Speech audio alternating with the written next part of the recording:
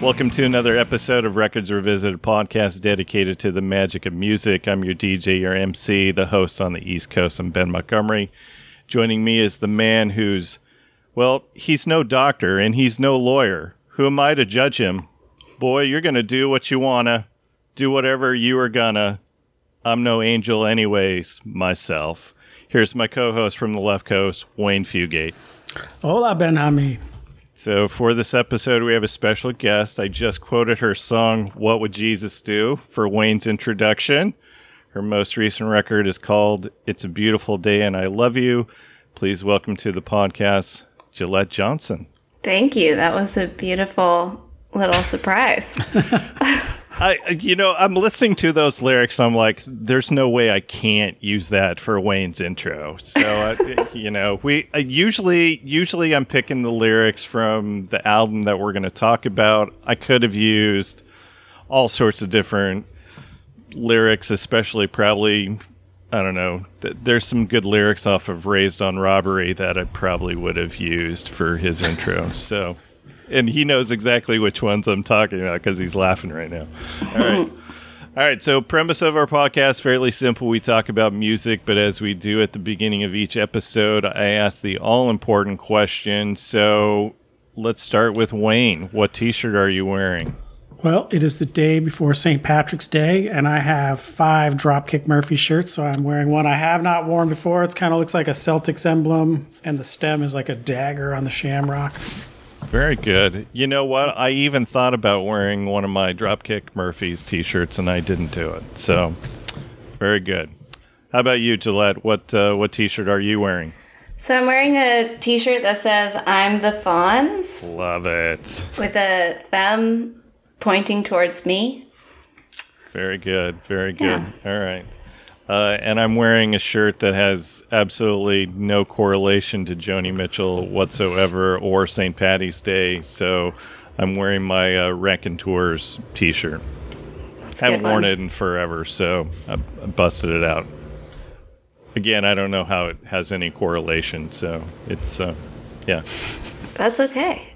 Yeah. Well, so Gillette, we got connected because of your PR team. They pitched your name to me, and I had remembered you from listening to your album a few years ago. All I ever see in you is me. Because mostly because your producer was Dave Cobb for that album. And during that time period, like everything he was touching was gold, including your album. So I was like, okay, yeah, let's do that. And then I listened to your new record, and look, I'm blown away by your new album. Like I love it. Thank you. Been listening to it every couple days, and not just because you were coming on the podcast, but this has been in heavy rotation, and it is fantastic. And I'm not just pandering to the guest. I really do dig this record. Now, I would say this. So it's not completely different from the previous album, but so here were some of my notes, and then I listened to your episode of Salute the Songbird with one of our former guests, Maggie Rose. And you talk about your journey in the music industry, and then it all made sense because this record, it definitely sounds like you're like, I'm just going to throw it all out there. Swagger. It's full of swagger. We were talking before you came on because Wayne was like, the new one has swagger. That's why I'm wearing my Fonz shirt. That's right. You are the Fawn. Absolutely. And look, I will tell all the listeners, so we won't have you rehash your musical journey. They have to go listen to that episode with Maggie because you talk about it, for an hour of what your journey has been like, and it's crazy. Yeah. Well, it's funny. Maggie's a friend of mine, and it was really it was a cathartic podcast. We don't have to get too into it because we're on your podcast right now, but it was a cool thing to be able to talk to a friend in that format. And stuff came out of my mouth that I was like, oh yeah, that did happen.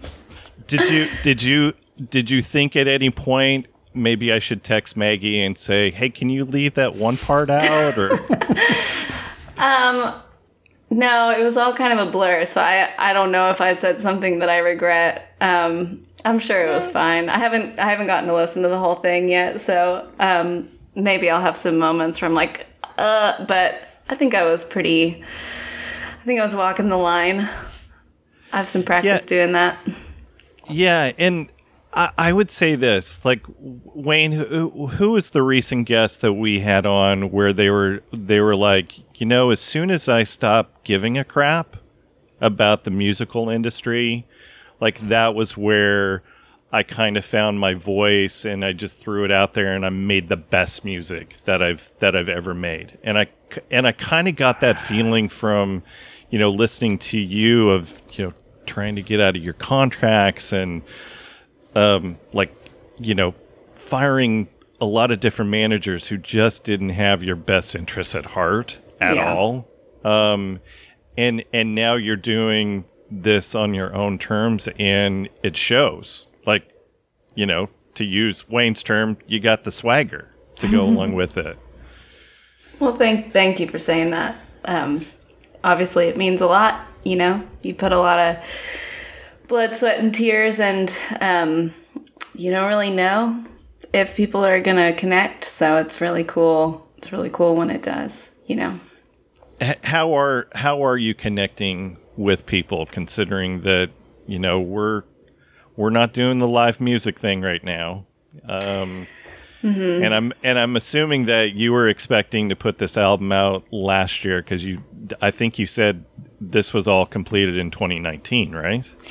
Yeah, I was pretty sure that it was going to come out like early summer probably, but that was before the pandemic started. And once the pandemic started, it was just like clear that plans were just not going to be a thing. Like, we just kind of needed to let things be what they were going to be. And then at some point we figured it was silly to just sit on this body of work. It was time to get moving and to do it according to the way that the world works now. So just really digital, which has definitely been in some ways beautiful, because I've been able to get a lot of work done from my home and also take care of my garden and hang out with my cat. And, there's some domestic bliss happening that doesn't usually happen when you're putting out a record.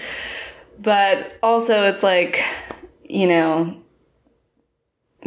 whole point of writing songs is to get to play them for people and to like live and breathe your music. It's like a 3-dimensional thing. You're building a world. You're like writing the songs so that you have the opportunity to go in a studio and play with other musicians, and then you do that so that you have the opportunity to bring that stuff to life and like watch the songs grow and let an audience, change your music in some ways, just by virtue of how they respond and how people, relate to what you're saying. So yeah, it's definitely been an adjustment, and I'm looking forward to what I think is probably on its way, the return of touring. We hope. Yeah. We all have our fingers crossed that it's going to get to that point at some point this year. So fingers crossed. And for you all who are just hearing this via audio, so you can't see, Gillette's cat is sitting firmly on the top of her chair. And is it a he or a she?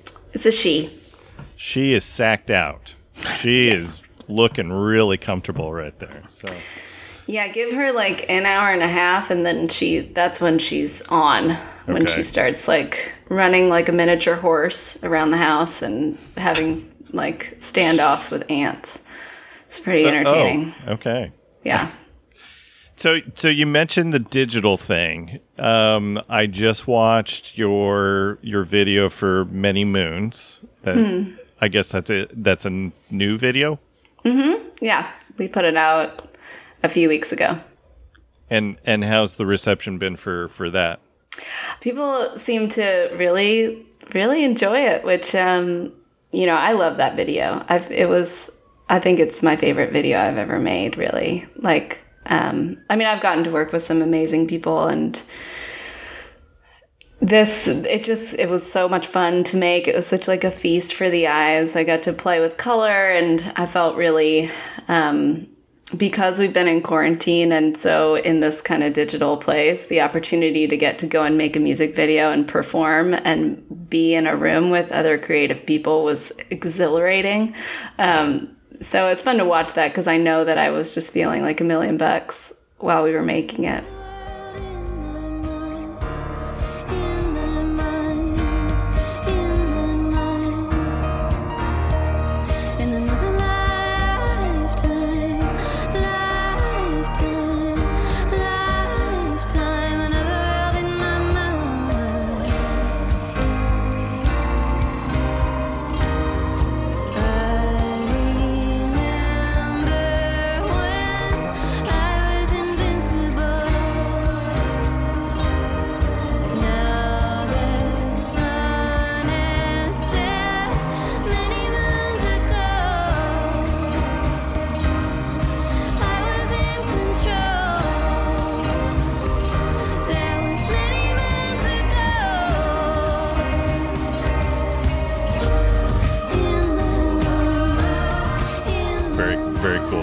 You've made a couple of other videos for some of the songs on the record. I watched your video for Annie as well.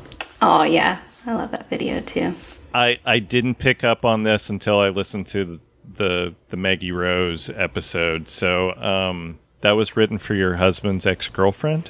Yeah. That's ballsy. I know. See, the thing about it is that I didn't mean to do that. Like, I'm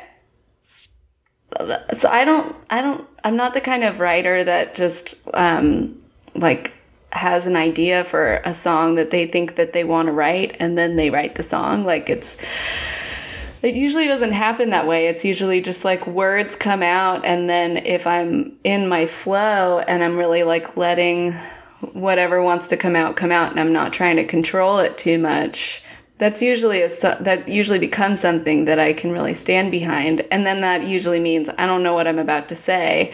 And so by the time it gets to the point where I'm actually talking about a real person who happens to be my husband's ex-girlfriend, it's too late. I'm just like, well, the song is already written. I'm sorry. Like, yeah. Thankfully, it's a song that is totally like praising and it's in gratitude for her, and she's heard the song and has expressed that she loves it. So thankfully it ended well. Right.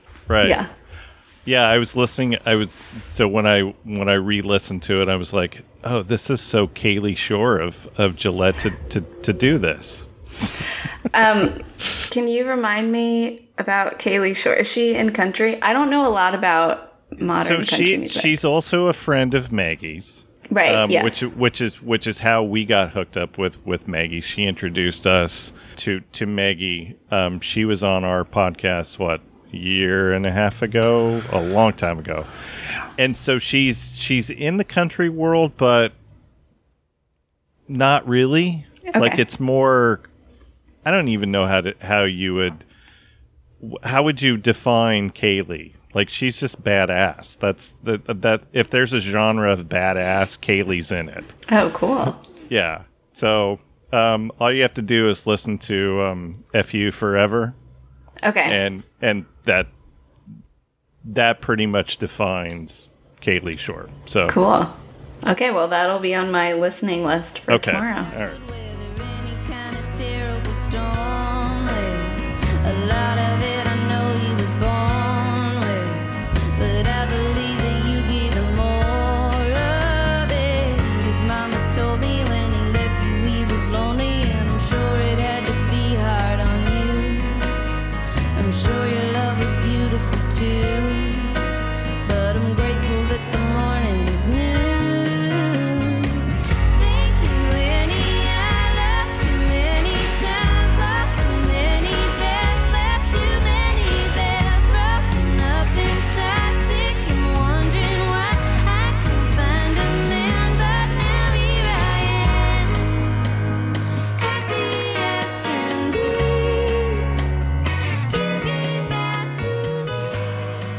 Tell me a little bit about your producer. So you worked with Joe. How do you pronounce Joe's last name? Pisapia.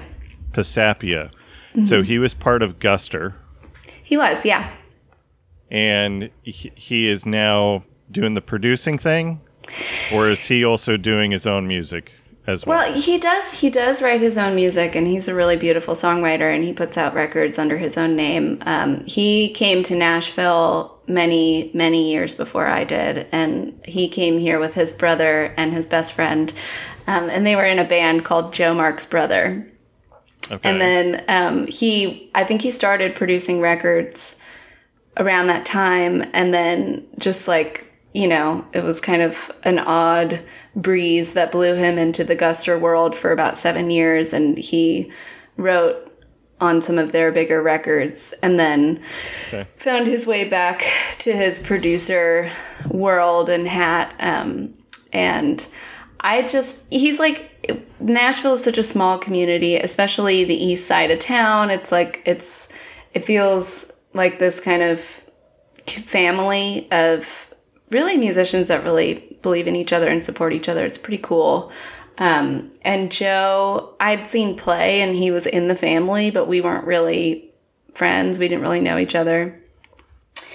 But sometimes I get feelings about people just based on certain things that I hear from them that I can just tell that we would be a good fit. And I'm such a fan of his artistry, and his songwriting is really, really something else. And that made me want him to produce me, just because if you can write songs that incorporate all of the harmonic sensibilities and the kind of like, what I can't even describe what it is so much, then I feel like I can trust you in the studio with my songs. Right. So we connected, and yeah, I mean, I feel like I found a partner that I'm going to be able to work with for a long time. He's just so open, and he has vision and he's focused, but it really feels like I don't feel the need to like please him the way that I think sometimes you do in the studio with a producer, where you're like, did I do it well enough? Like, do you like me? Like, I feel really free to be myself, and free to kind of take the reins a little bit with Joe too, because he's really generous in the studio. Yeah. And I think you need that freedom to do the art. Mm-hmm. Which I think translates in your album. Wayne, you said you listened, got some favorite tracks off of the album? Oh, yeah. I Shouldn't Go Anywhere. That was my favorite. Cool. Jealous, and then I did love What Would Jesus Do off this one. And off the previous one, I love the Stevie Nicks vibe on Love Is Blind. And then, of course, Cameron and Last Bus Out on the first album. Oh, nice. Last Bus Out. I haven't played that song in a very long time. And why not? That's a good question. I do like that song. I don't know. It wasn't the like heavy rotation song. Sometimes it just happens. Like, it's not really about whether I like them or not. It's a funny process. But I'm starting to dig up some of the first record songs again, and I think I'm going to start playing those live more. When I made my second record, and toured it, I didn't play one song from my first record on tour. And I think it was just the place that I was in, just trying to make a different statement artistically. But it's cool. I feel like in making this third record, it kind of ties the loop a little bit and makes me feel like it's not such a random thing to bring out songs from the first record. Right. But all right, my favorite song, Forgiver. oh, Love it.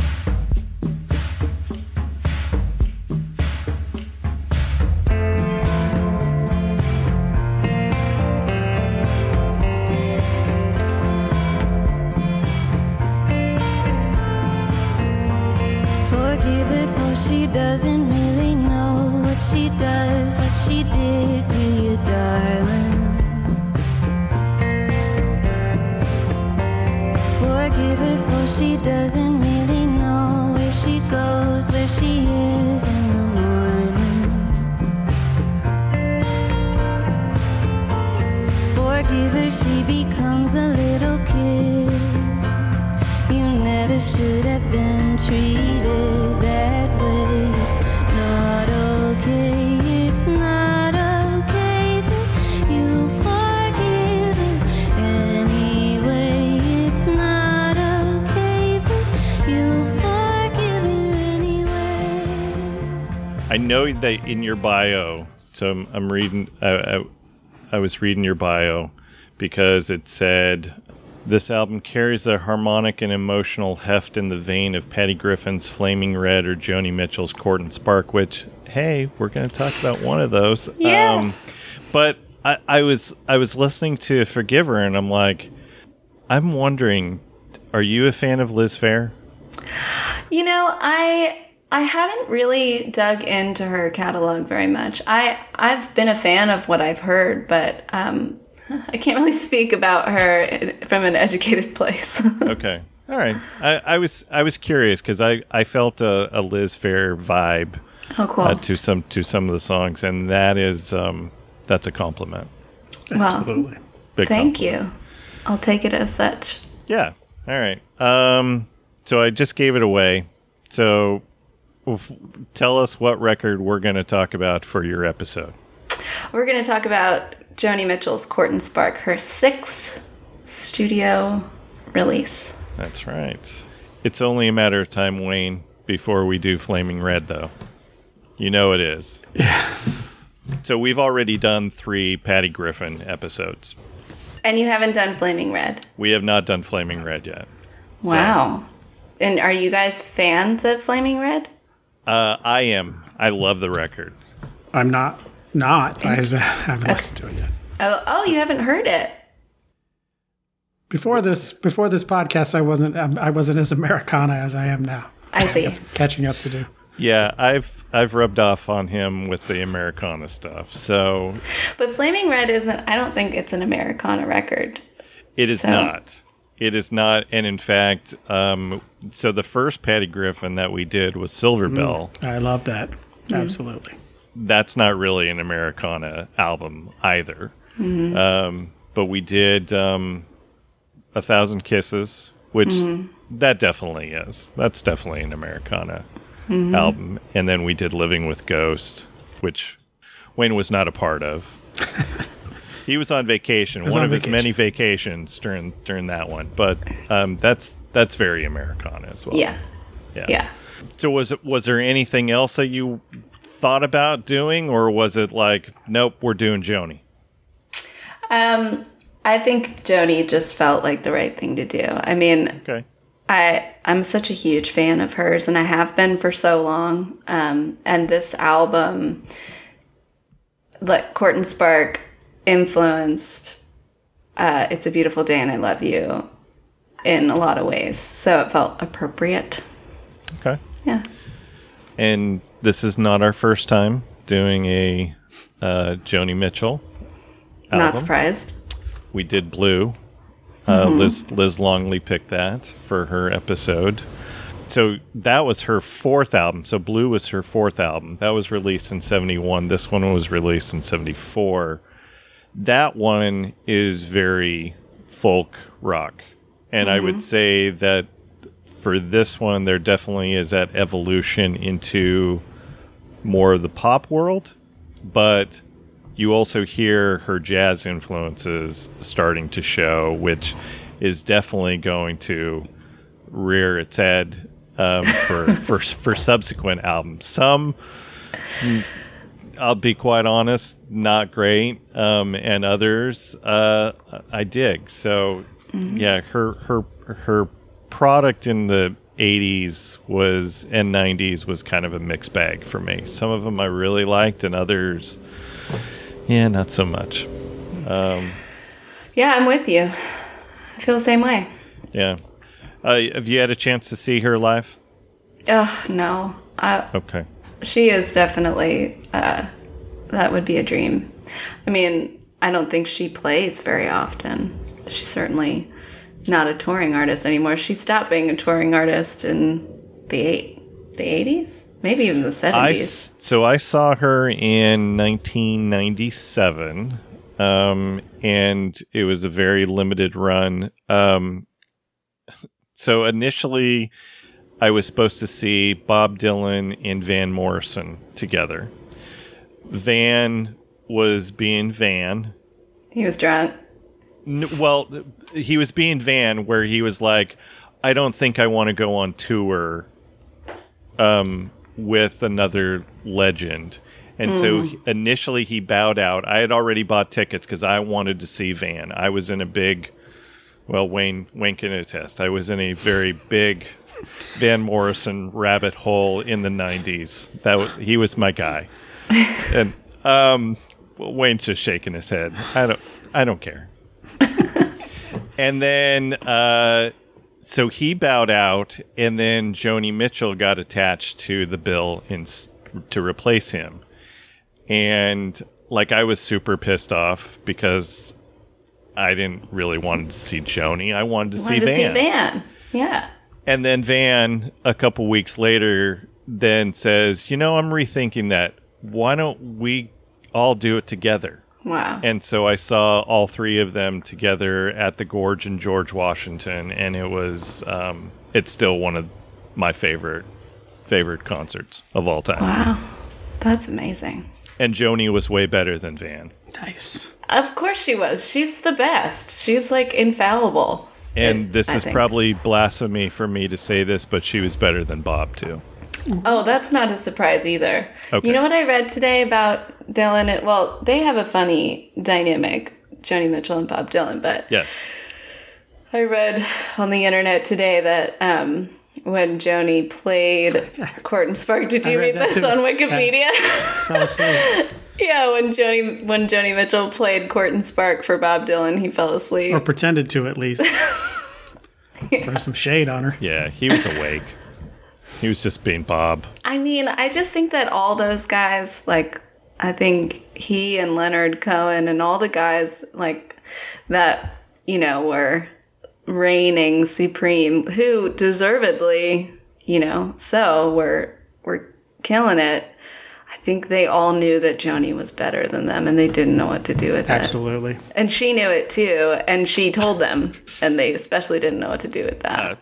I can't argue Yeah. with that. She, like I say, she was producing her own records, which even on Blue, which was unheard of in '71 for a female pop artist to be doing her own stuff. Like, I've completely owned up to the fact that I never heard Joni Mitchell. I heard her name thrown around all the time. I probably heard, the big hits on adult contemporary when I was very young. But I mean, when I started listening to the radio, she wasn't on the radio anymore, and we were never in the same circles. And so hearing her name all the time, she just became overrated to me. And I saw her on the top 50 guitarist list, and I thought, this is ridiculous. And we listened to Blue, and I owned up to it on that episode. I take everything I ever said back. She's probably my favorite female songwriter. I think she's an amazing guitar player. What she does with an acoustic guitar is unbelievable. The sounds that she makes with them, like I say, I am a huge fan, and I forget about listening to other things. And so listening to this was great. I still think Blue is probably my favorite. It's one of my very favorite albums. But this is really good. Like, everybody should have been scared of Joni. Yeah, I agree. Wayne's confession on the Blue episode made Liz cry. You made Liz cry, Wayne. That's cool. I guess it's tears of joy, Yes. so at least it wasn't, the other kind of tears. Yeah. All right, so this was a commercial success for her as well. It peaked out at number 2. I meant to go look to see what prevented her from being number 1, and I forgot to do that. And critically, this is still considered one of the greatest records of all time. I looked on the Rolling Stones 500 greatest albums of all time, Wayne, because I Can't help just yourself. do that. It's now 110 on the 2020 list. Blue is her top album on the Rolling Stone Top 500. Any guesses on what number? 30 something. Oh no. Try number 3. Oh, yeah, it is. All right. Well, there you go. Yeah, I think it was in the 30s back in the 2012 list, but also nominated for a number of Grammy Awards. She did win 1 Grammy Award for this album for her arrangement for Down to You. So I want to throw out the other nominees for the other things that she was nominated for. And let me see if you guys can guess who won for each of these. So she was nominated for Record of the Year. Here are the other nominees. You guys ready? Ready. Yeah. Olivia Newton-John's I Honestly Love You, which that's a great song, and I don't care what you say, Wayne, because I know you're gonna make fun of me. I'm not going to make fun of Elton John's Don't Let the Sun Go Down on Me. you. Love that song. Roberta Flack's Feel Like Making Love. Wow. Joni Mitchell's Help Me. And then Midnight at the Oasis. Maria Muldaur. Do you guys know Midnight at the Oasis? At No. the top of Did my it win? Go listen to it afterwards. It's so 70s. All right, what do you guys think won? Elton John. Yeah, that's what I think too. I Honestly Love You from Olivia Newton-John. That Wow. won Record of the Year, 1975. All right. I don't even think I know that song. What? I know. Oh, you got Maybe homework I to do, do. and I just don't. It's just keep in mind it's complete adult contemporary cheese. Yeah. Yeah, and Olivia was trying really hard to be Jolene. Got it. That's what I think with that song. All right, album of the year. Let's see if you guys can figure this out. So Court and Spark, of course. Caribou from Elton John.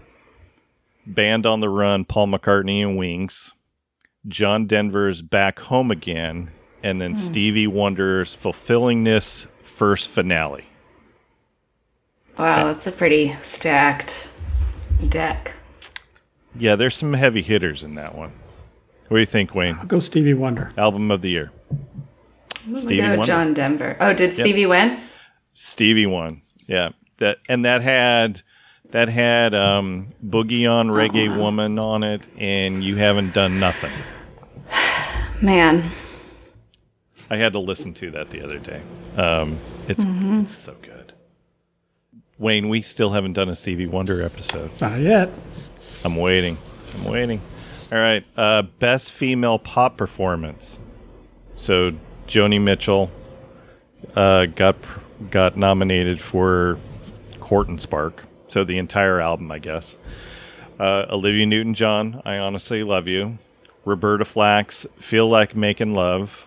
Carole King's Jazzman. And this one I have no idea who they are. Cleo Lane for Cleo Lane Live at Carnegie Hall.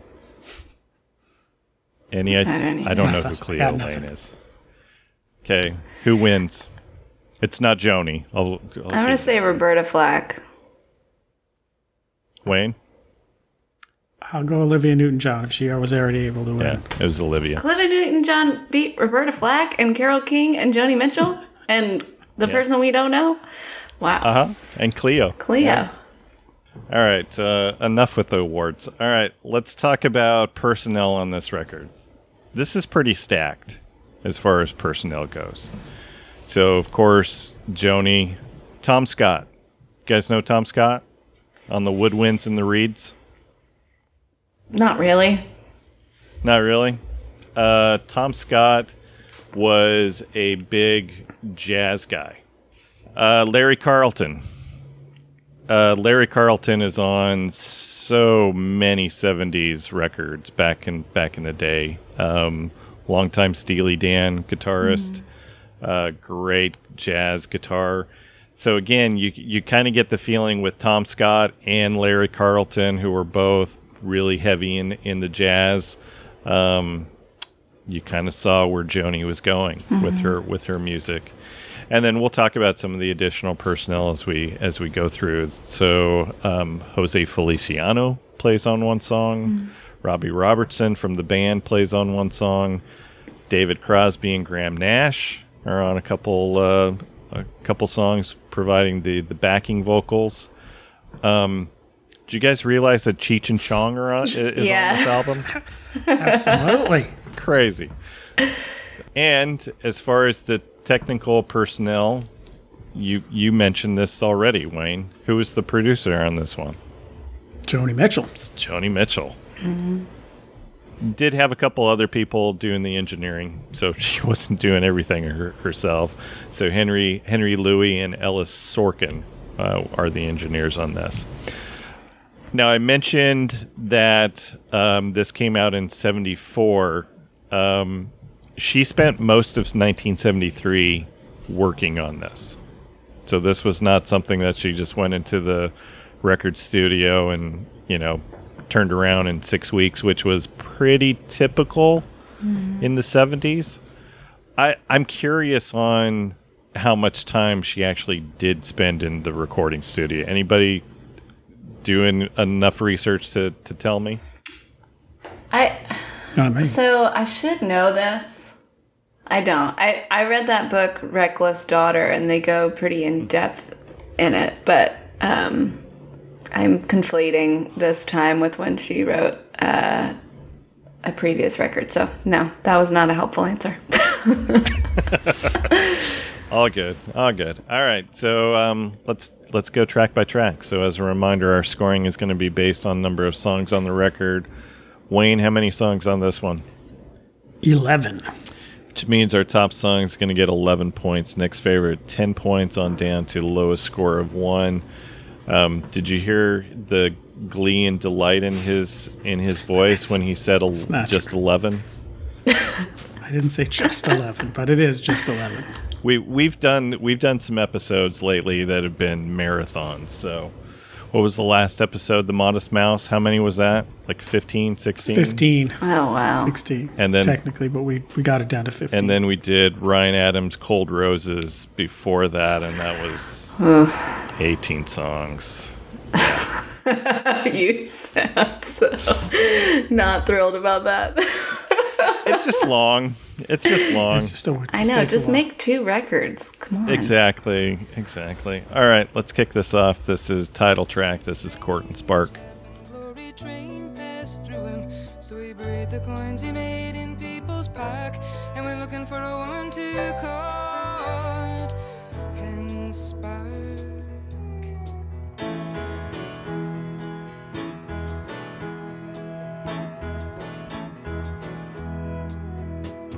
Seemed like he read my mind. He saw me mistrusting him and still acting kind. He saw how I worried. Sometimes I worry sometimes. Wayne, get us started. Tell me about the story here for this song. Well, and that's what I love about Joni Mitchell is like we've done a lot of, and we recently did Modest Mouse, and Isaac Brock uses a lot of poetic phrasing. But to me, Joni Mitchell has like a prose style. She's almost like a short story writer with all these great choices of words. Like Court and Spark is that's just a great image. Like you're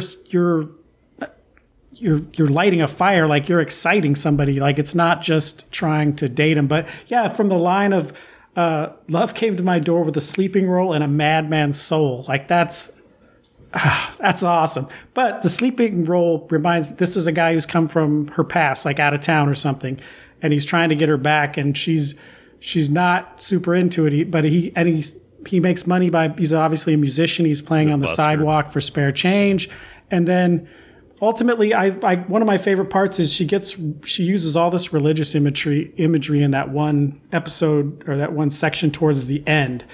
And it really conveys how strongly she feels about this guy, but she lives in LA and he's trying to get her to go back somewhere else and she just can't do it. Yeah. But all of that in like 3.5 minutes. Mm-hmm. Yeah. Gillette, what do you got on this one? Yeah, I mean, I think, her ability to succinctly tell a story that is so also innately poetic is pretty unbelievable. And this is a great example of that. Like, there's just no fat anywhere that needs to be trimmed. I mean, I'm really interested in Joni's life, so I read into each one of these stories a lot and think about her, like, leaving Canada and having, you know, her husband at the time follow her, and this kind of, like, ultimately constant quest for independence and love simultaneously. And I feel like the song is one of many examples of that struggle for her. Yeah. I kind of get the feeling that she's probably taken one particular snapshot of something that's happened, and then she's incorporated some personal aspect into it to weave this. I feel I'll use Hemingway for another song coming up. Again, the economy of words that Hemingway always used, you know, that sometimes less is more. And I feel like Joni does a lot of that as well, but I think she does a really good job of pulling the personal aspects into it and making it ambiguous enough that I'm with you, Gillette, where I look on some of these songs and go, okay, what part of this is the fiction and what part of this is the nonfiction? Mm-hmm. Yeah. Let's get scores. So, Wayne, what do you got? A 7. And I'm matching your 7. And then, Gillette, your score? Mine was a 6. Okay. All right. Next song is Help Me.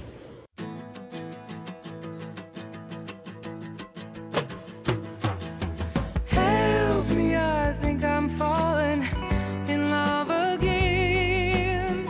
When I get that crazy feeling, I know I'm in trouble again. I'm in trouble, 'cause you're a rambler and a gambler and a sweet-talking ladies' man.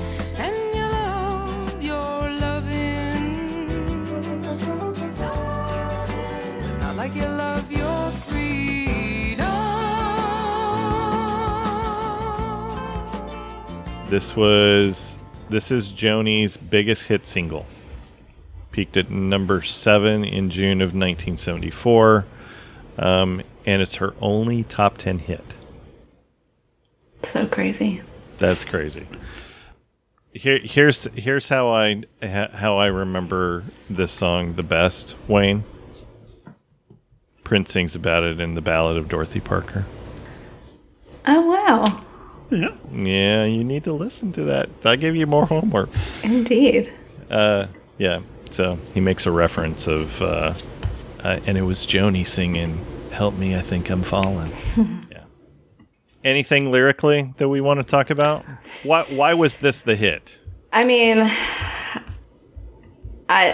I just think it's hard to dissect that. I think it's just such an immediate song, at least for me. I love this song so much. It's like super embedded into my being. Like lyrically, you could pick apart every single line and see why I think it's genius. But like, it's also just got kind of that indescribable, like infectious quality to it. You know, I think you talk about what's his name, the Steely Dan guitar player guy? Oh, the guy from here, Larry Carlton. Larry Carlton. I think that like this song reminds me of Asia, the record, in a way. Like I feel like they're partnered, and it's so, I think it lives really interestingly in its time period. And I think that Joni was a master of that for a long time, being able to make something that felt so incredibly hers and brand new and challenging, but it also sat really beautifully in its time, so it could be received. And I think that this song in particular was maybe her ultimate golden moment of that, of being in touch with her insides and the environment. But I love the bridge on this song so much, lyrically and melodically. Like, Doesn't it feel good? We were sitting there talking or lying there not talking. Didn't it feel good? You dance with a lady in her hole with a hole in her stocking. Didn't it feel good? Like, it's just, I don't know why I like it so much, but I love singing this song because singing those words feels like it's just like it's kind of sex too at the same time, and you don't always get kind of like uncomplicated sex from Joni. And when she does give that to you, it's exhilarating. Right. And so I love the last verse. The last verse is everything. It, both of us flirting around, flirting. And then she's got to throw in the hurting too. We love our loving, but not like we love our freedom. Well, she ends almost every verse with that, though. Yeah. To me, that's because I think what I didn't, I guess, want to like about the song is it is more radio friendly, especially for the mid 70s. The horns and there's electric guitar, and it's very far away from that folk kind of thing from Blue, but you just can't deny it. And the way she tells the story again is it seems almost like there's an inside story that she's not telling. So she's moving between something specific to her and another person, and then she's kind of dancing back out into all of us. And she's going between this part where you're that exhilaration of falling in love and all of the, that comes with it, the excitement, and also then pointing out that it's, once you do that, then you're no longer necessarily as free as you were. I mean, it's brilliant. Like I say, I didn't want to like it as much as I absolutely do. Wayne, have you heard Cactus Tree? Not that I can recall. If I had to pick one Joni Mitchell song that was my favorite song, it would be that one. And I think you will really enjoy it. Look for write it. that down. We're all getting homework tonight. It's great. Yeah. I love it. All right. I love that. All right. This is my top song. Gillette, what's your score? Yeah, 11. Okay. Wayne? 10. Close. Okay. All right. We were that close to being unanimous. Hasn't happened in a while, Wayne. You screwed it up. All right. All right. Next song, Free Man in Paris. I was a free man in Paris. I felt unfettered and alive. There was nobody calling me up for favors, and no one's future to decide. I'd go back there tomorrow, but for the work I've taken on, stoking the Star Maker machinery behind the popular song.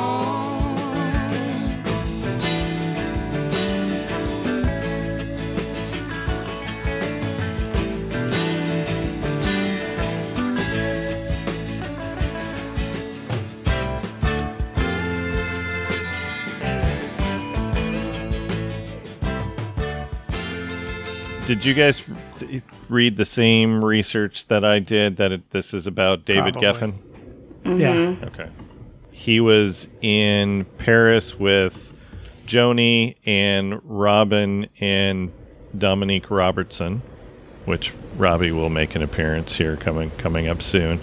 Geffen's not mentioned by name, but it sounded like while he was on quote-unquote vacation, he was working the whole time. Well, there's another part of that, though. Okay. That Geffen... Well, this is about Joni singing about Geffen. Maybe he was bisexual, but at least being not just the straight man that he felt he needed to be in America. And Paris was his opportunity to be his whole self and to kind of let his hair down. Yeah.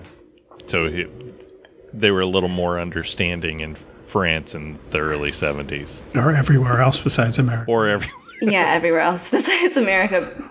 But I was a free man in Paris. I felt unfettered and alive part. Yeah. I mean, I read that from Reckless Daughter. It could be untrue, but No, yeah, and it makes complete sense. And like I say, what I like about the title is when you hear Free Man in Paris, I'm thinking like expats, and all of this, and just all of these other kind of connotations in a different direction. And then to even put it in that context, but also the context of this guy, because I think we assume that people who are famous and wealthy are happy. And so, I mean, just that one line about deciding one's future to decide. I mean, the guy he's one of the biggest music moguls ever. And so, I'm sure he's a decent person. And knowing that this person comes in and if you don't hear a hit out of them and you pass on them, their dream is crushed and they may never be anything. Like, that's got to weigh on you to just to be away from that to some degree. And then you couple it with that idea that, in America, he's a successful, head of a record label and he has to portray this one way in Hollywood, and that's not who he really is. And so to be free of just all of that, it reaches those connotations that are bigger than, I'm not necessarily like slavery, but I mean, has to be somebody else when he's here, and now in Paris, he gets to, at least for a while, be who he wants to be. Yeah. Yeah. This was a single. Went to number 22 on the Billboard Hot 100. And this is where you've got some guest appearances. So Crosby and Nash are providing some backing vocals. And then this is the one where Jose Feliciano is playing guitar on as well. All right. Anything else? Lyrically? Anything? Just the way she's able to, portray this, I mean, mover and the shaker. I mean, he makes things happen, and just the lines about, stoking the star-making machinery. I mean, all of the lines about, what is the deal in dreamers and telephone screamers. I mean, she's using line. all these great lines. She just gets, like, she's pound for pound. She just gets the best punches in with these words, the word choices she makes. Yeah. Yeah, I agree. I don't know if I could say it better. All right, Wayne. Oh, this Your score. This is my favorite song. This was my 11. All right. And Gillette? 7. All right. This is my 6. All right. Next song is People's Parties. The same release. I told you when I met you I was crazy. Cry for a song, beauty.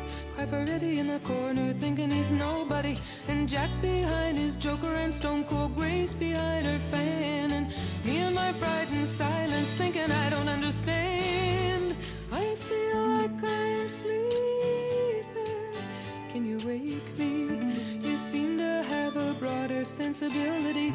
I'm just living on nerves and feelings with a weak and a lazy mind. And coming to people's parties, fumbling, deaf, dumb, and blind. I wish I had more sense of you. And I'm just going to throw this over to Gillette because I see your score. Yeah, I mean, this song, it taps into something I think really tender about how I feel most of the time, and probably why I connected with Joni Mitchell at such a young age. Just this kind of longing to belong, but feeling like you're kind of an observer, and like there's just a scene to be observed, and that's to be celebrated and to be talked about and to be written about. But there's this just kind of like, there's just this ache to the whole song, and she just is able to bring you there so clearly. Like, you can see her at the corner of a room with a bunch of, highfalutin Hollywood people, and she just really isn't one of them. And you just know that about her so clearly. And the lyrics on this song are so beautiful. I mean, laughing and crying, it's the same release. So, wait, let me find it. Yeah. Photo beauty gets attention, then her eye paint's running down. She's got a rose in her teeth and a lampshade crown. 1 minute she's so happy, then she's crying on someone's knee, saying, laughing and crying, you know it's the same release. Oh, I love that so much. And then the end, well, I guess it happens right there when it just like the background vocals become really like kind of ethereal and feminine, and they take you to this kind of pop place, but it opens it up, so then that like ache becomes also a celebration, and then laughing and crying, you know it's the same release, is sonically represented in such a cool way too. Yeah. And then finishing the song with the refrain of laughing it all away. Yeah. Yeah. It's great. Wayne, how often have you used the line of, I told you when I met you I was crazy? I don't need to say it. I think I got a tattoo.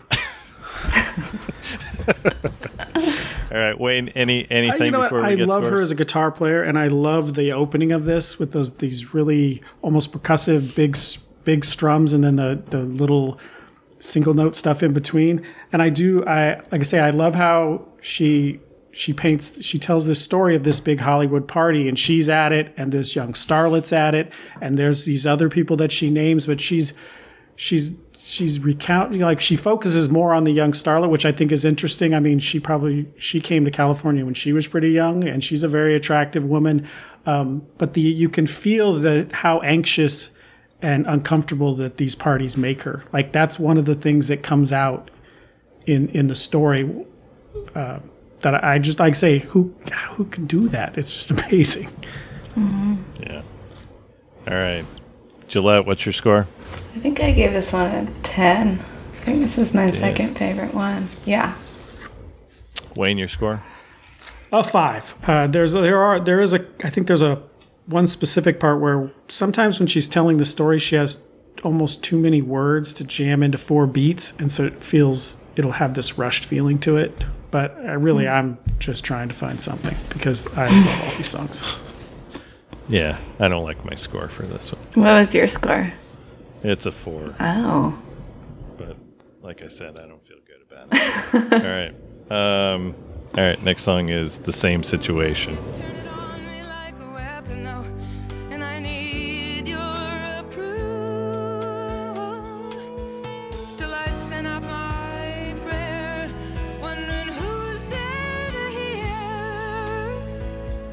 I said, send me somebody who's strong and somewhat sincere, with the millions of the lost and lonely ones I called out to be. This song blends in from the previous song. There's, I don't know, what is there a reason why you separate the two songs instead of just making a really long, like, prog type of longer song? Or is it really 2 songs and they were just trying to do something funky with the production? I think it's 2 songs. I don't think thematically they don't seem to link up. Okay. As best I can tell. Yeah. Just curious. Yeah. All right. Wayne, what do you got on this from a lyrical standpoint? Well, lyrically, the same situation, I like it because I guess it feels like it has 2 meanings. Like she's talking specifically to someone, that this is the same situation, that, the guy's not, he's not dedicating as much time to the relationship as she is, possibly cheating even.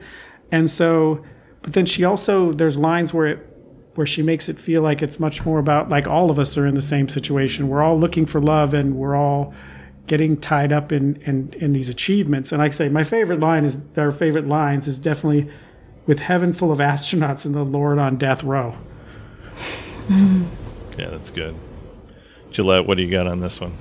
I think it's beautifully written. This song has, I gave it a 5. Ooh, sorry. I gave it away a little bit earlier. No, it's all good. It's all good.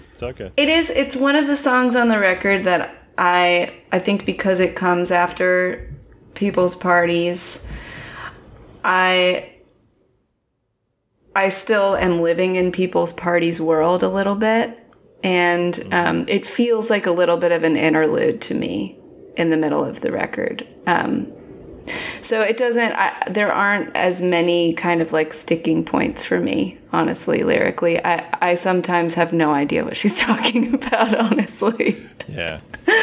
I don't either. And that the reason why I said is this one long song is because I felt like thematically it's kind of the same message, especially with her ending it with, caught in my struggle for higher achievements and my search for love that don't seem to cease. Like there's still that yearning that just it's still there. Like you can't find that happiness that you're searching for. Even though there's all these wonderful things that are being thrown at you, you still can't land on that happiness. So, All right. This is my 3. Wayne. And I gave this my 1. And I think I love her as a guitar player, and this was a piano song right after a couple of really good guitar songs. Yeah. And I think that affected it. Okay. And then Gillette. Yeah, I gave it a 5. I question my 5 on it, honestly. It's all good. We all do that. All right. Next song is Car on a Hill. I've been listening to the sirens and the radio. He said he'd be over 3 hours ago. I've been waiting for his car on the hill. He makes friends easy, he's not like me. I watch for judgment anxiously. Now where in the city can that boy be? Waiting for a car, climbing the hill. So let me just throw this out there. At first, I kind of hated this song because I felt like the long music interlude between the first That's the only part about it I don't like. 'Cause Okay, let me tell you the reason why I warmed up on this. So the interlude between the first chorus and the second verse, it seemed too long to me, and then I kind of got it after a few listens because that's how the narrator's kind of feeling, that there's all these starting and stoppings, and there's this anxiety of, is he going to show up? And I felt like she's like, this is how I'm feeling. Guess what? Now you as the listener of this song, you're going to feel that anxiety of, am I going to start again singing? And whether or not that was her intention, that's how I interpreted it, and I was like, oh, that's genius. So I don't know. I may be completely reading more into it than is really necessary, but that's what I do, Wayne. And that makes sense because, like I say, the whole thing takes place parked in a car waiting for somebody. So, she's listening to the radio and listening to sirens. And so it's completely understandable that there would be a long pause of absolutely nothing. Yeah. Or just the music on the radio. So, Yeah.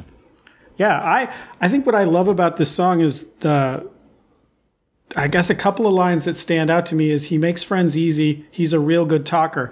Like, this is early in a relationship. She's sitting in a car parked across the street from his house waiting for him to show up. And both those qualities, which sound good, are also really good for picking up women.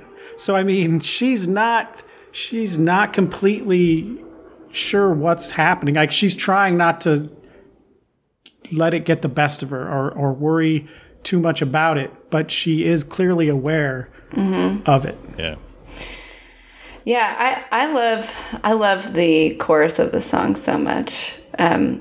Just sonically, the climbing the hill. Yes, it just hits me in like exactly the place that I want to be hit. So and almost be that anxious, musical beginning primes me for that. Like there is that sweet release of the chorus that when it comes in, you're just like, oh, this is the best song on the record. Another little tidbit from Reckless Daughter, which may or may not be true, is the guy who wrote that book claims that she wrote this about David Crosby, which is interesting, especially because he sang on the record. Because she had like, you know, a little bit of a... I'm like a Joni gossip nerd. I don't get gossipy about anybody else but Joni Mitchell. I think, yeah, James Taylor, I think, came up a lot when we talked about Blue. Yes, it did. I mean, these romances are super linked to these records. I mean, they seem to be part of them. But yeah, I guess they had this kind of like friendship that never quite turned into a full-fledged romance. And then, you know, she started dating Graham Nash. So that was nipped in the bud. But it's interesting to kind of hear the tension of these people that are clearly still in her world, and she's talking about them, and she's making music with them. And she does that with her bandmates too. And, you know, as somebody who was in a relationship with my guitar player at one time, I can relate to that kind of like, there's an unspoken, like, I want you to feel the pain of this and sing it with me kind of thing. That's so Stevie Nicks right there. Yeah. So Stevie Nicks. All right. This is my 9. Wayne, your score? Also my 9. I love the way it starts with that jazzy, funky opening, and I think the background harmonies are just used for maximum effect. I picked 9 too. All right. So unanimous 9s. All right. Next song, Down to You. In the morning, there are lovers in the street. They look so high. You brush against a stranger and you both apologize. Old friends seem indifferent. You must have brought that on. Old bonds have broken down. Love is gone.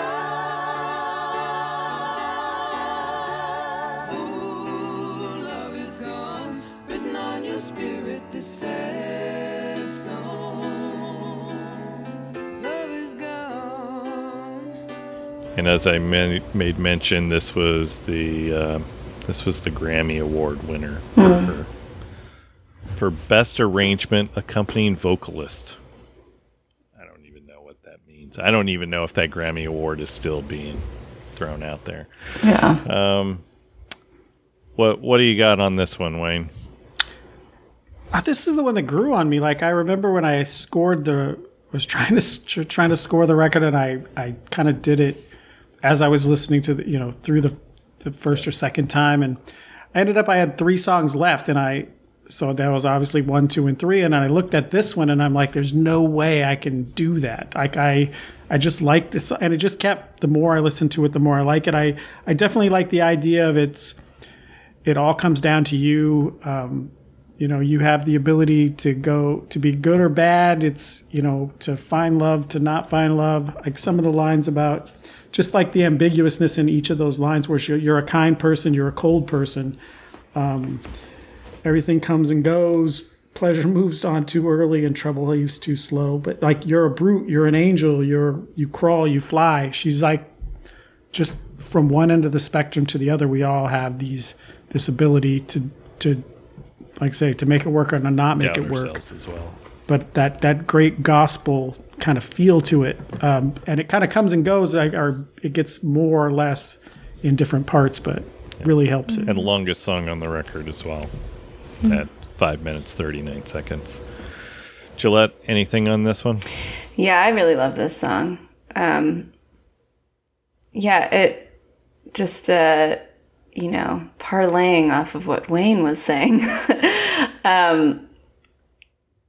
I mean, to me, it's about understanding that the only thing that we can control is our reaction to whatever is around us. And she does such a beautiful job of talking about shadows in people and the spectrum of humanity. And I think this song really clearly paints her point of view. Like, I think I understand her,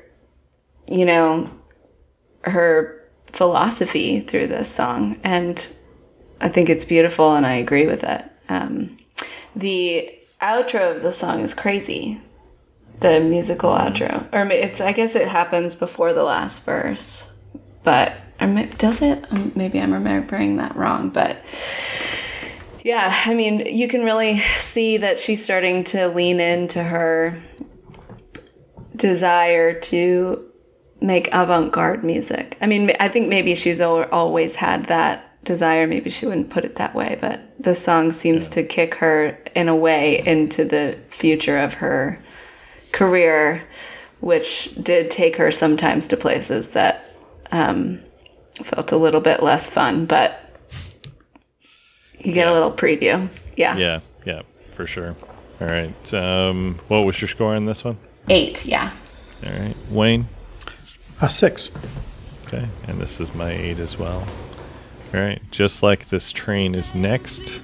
On his bags, women with that teased up kind of hair, kids with the jitters in their legs, and those wide, wide open stares, and the kids got cokes and chocolate bars.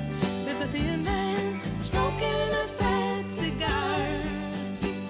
Jealous line will make you crazy if you can't find your goodness, 'cause you lost your heart.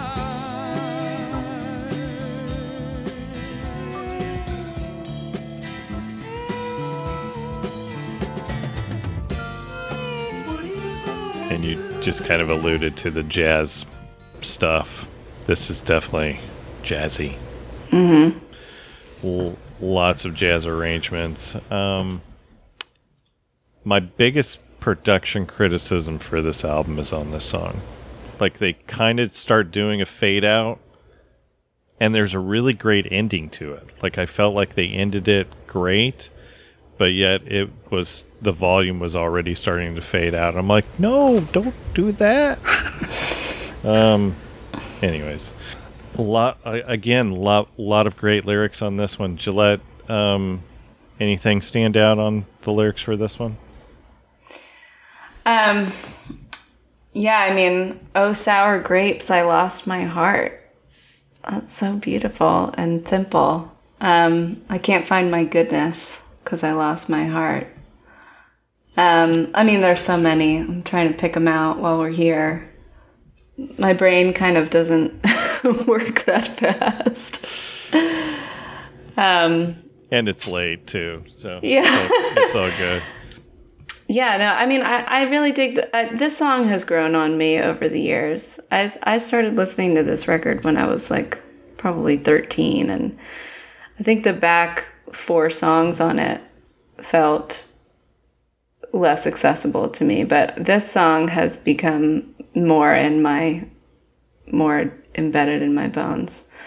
And I think that payoff at the end of each chorus, can't find your goodness because you've lost your heart, feels so guttural and vulnerable. It really makes the song for me.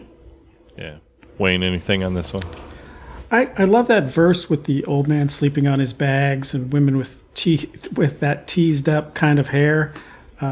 Me and Ben grew up in the 80s, so that conjures up its own images. But I mean, back when you and I both had hair.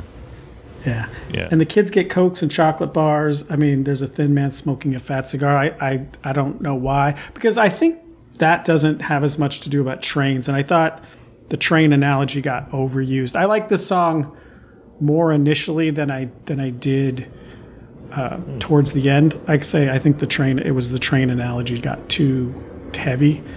But I still really like the song a lot. So it had nothing to do with the line of watching your hairline recede, my vain darling? No, I don't watch that.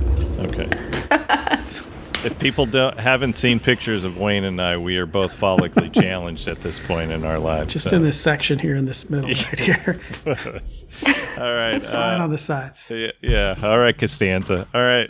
What's your score? This was my 2. All right. Gillette?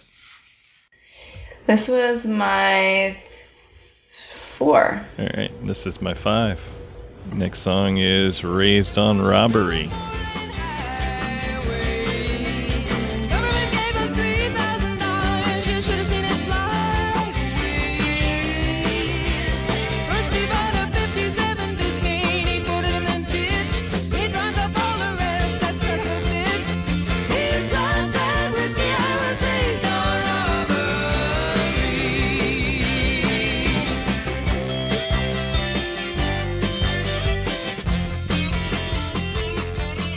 And this was actually, believe it or not, this was a single.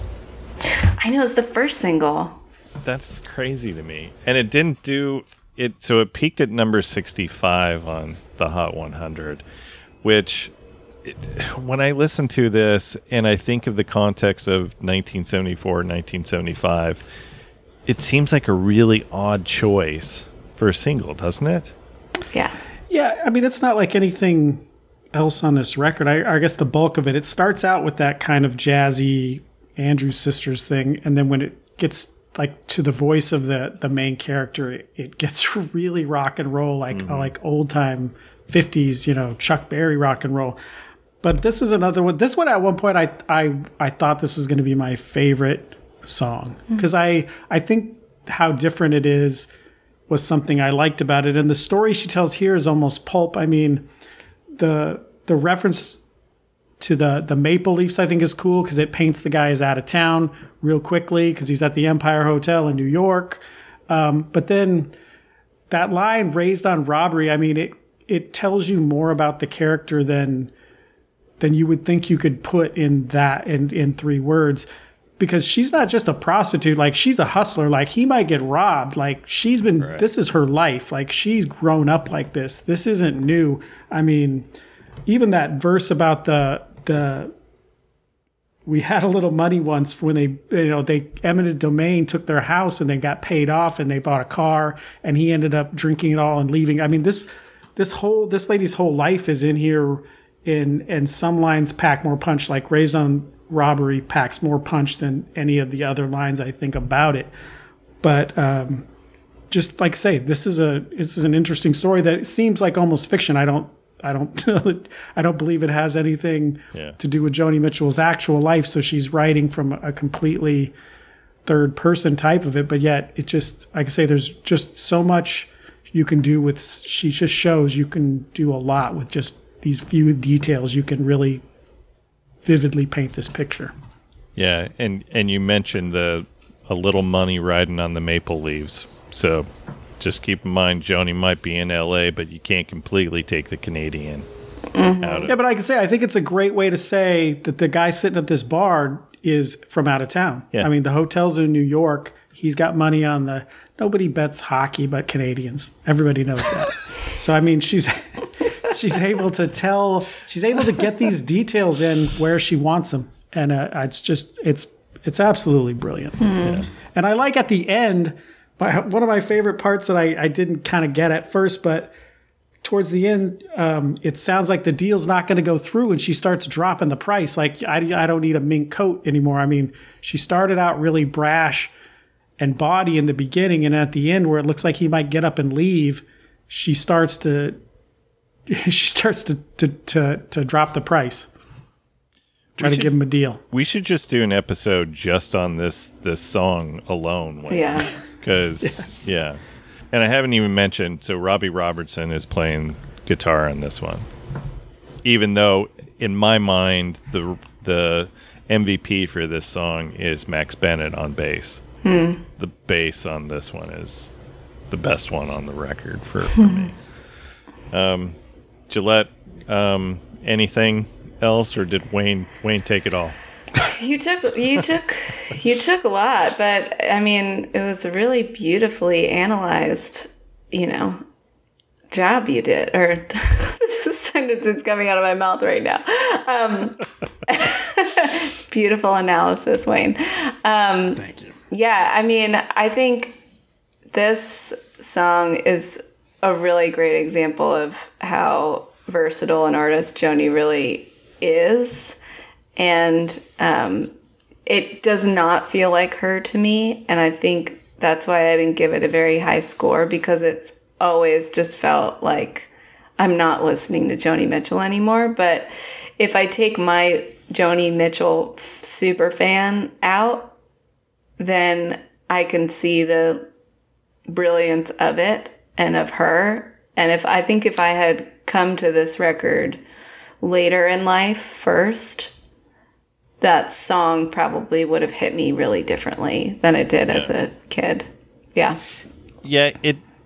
So in the context, this is where sometimes our our scoring works in our favor, because I feel like if we were just talking about this album in general, you would probably say this song doesn't belong on this record. Like, it's so out of character for the rest of the record. But because we're scoring each of the songs, this is a 10 for me.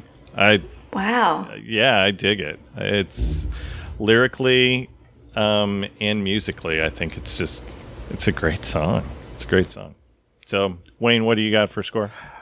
Like I say, at one point I thought this was my favorite, and I think it was my initial listenings. It was so different, and I loved what she was doing, but I didn't think that it held up as much over time. The more you listen to some of these other songs, I dropped this down to an 8. Okay. And then Gillette? I gave it a 3. It's all good. And yeah. There you go. You gave your reasons. It's okay. Yeah. It's okay. Yeah, no, I stand behind it. Absolutely. All right. Troubled Child, second to last song.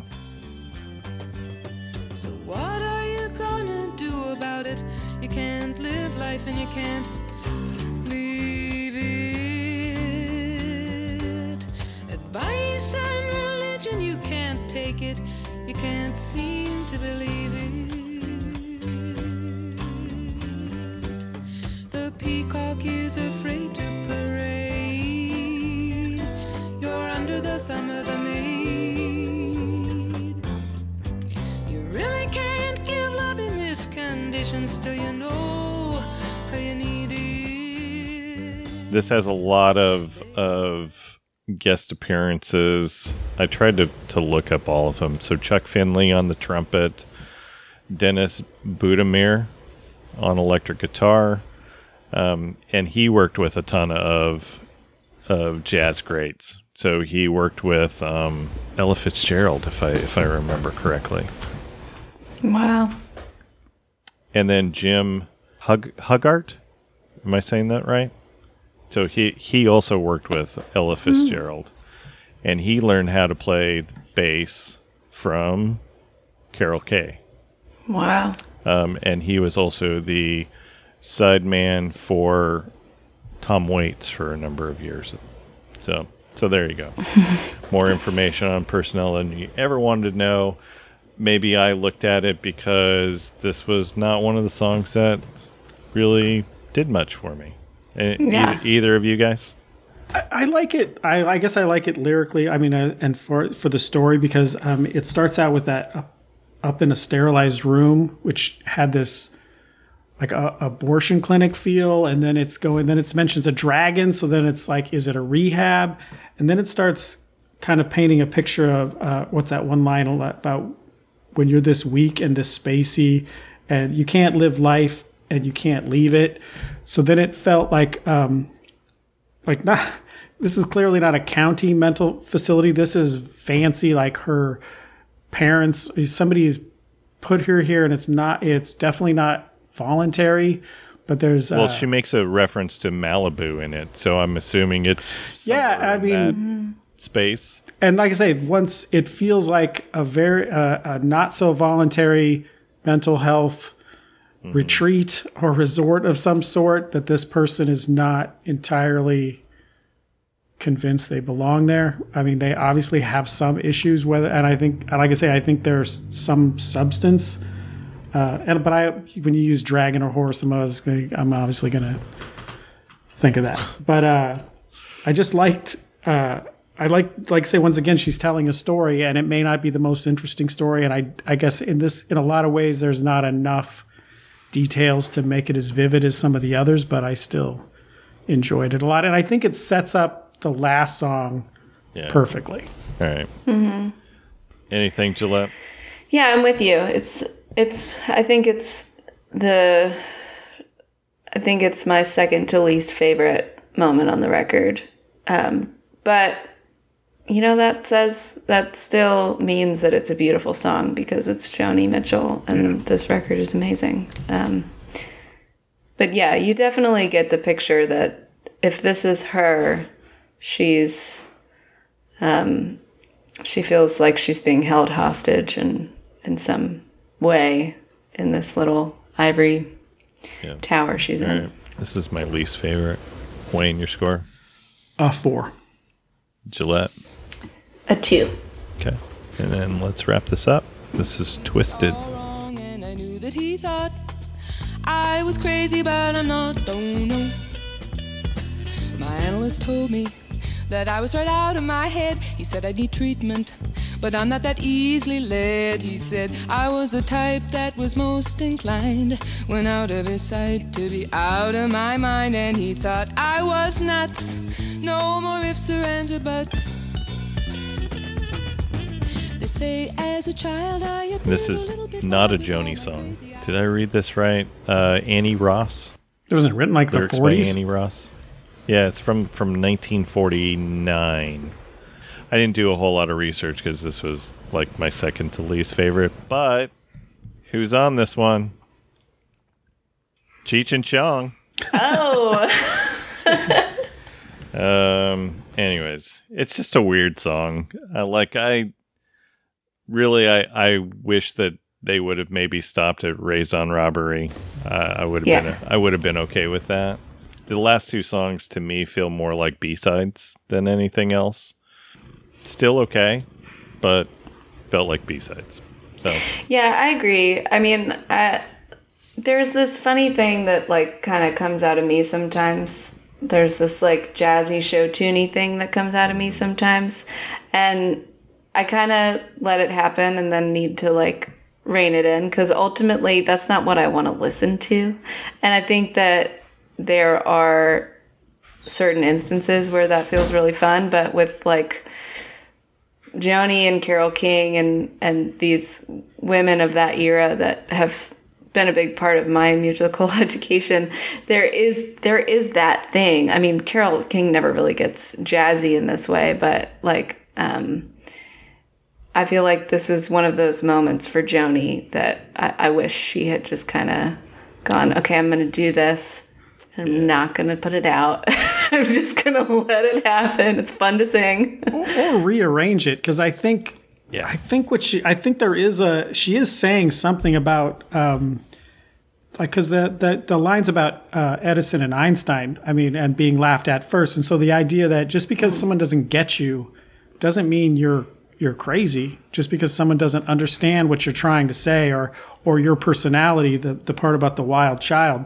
So I think it works perfect, especially coupled with the last song. But I agree, this Andrews Sisters big band jazzy thing, like she could have taken the lyrics and rearranged it into a different and something I guess fit her better than this. But I like what I like is the idea that just because someone doesn't get you, or just because the establishment or what's supposed to be right or okay is you're not displaying, it doesn't make you crazy or ridiculous or anything. And so I thought she kind of flipped that on its head. But yeah, the Andrews sister jazzy thing, I like to say, if she'd have rearranged it and done it in something that I think was more suited to what she typically does. Yeah. I did get a quote from some interview that she did in 1974. Did you guys read this quote? No. All right. Somebody must have had the same opinion that we did of, why are you putting this on your record? Because she said, I've always loved this song. It went through analysis for a while this year, and the song is about analysis. I figured that I earned the right to sing it. I tried to put it on the last record, which was For the Roses, but it was totally inappropriate. It had nothing to do with that time period, and some of my friends feel it has nothing to do with this album either. It's added like an encore. It makes me like it more. Yeah.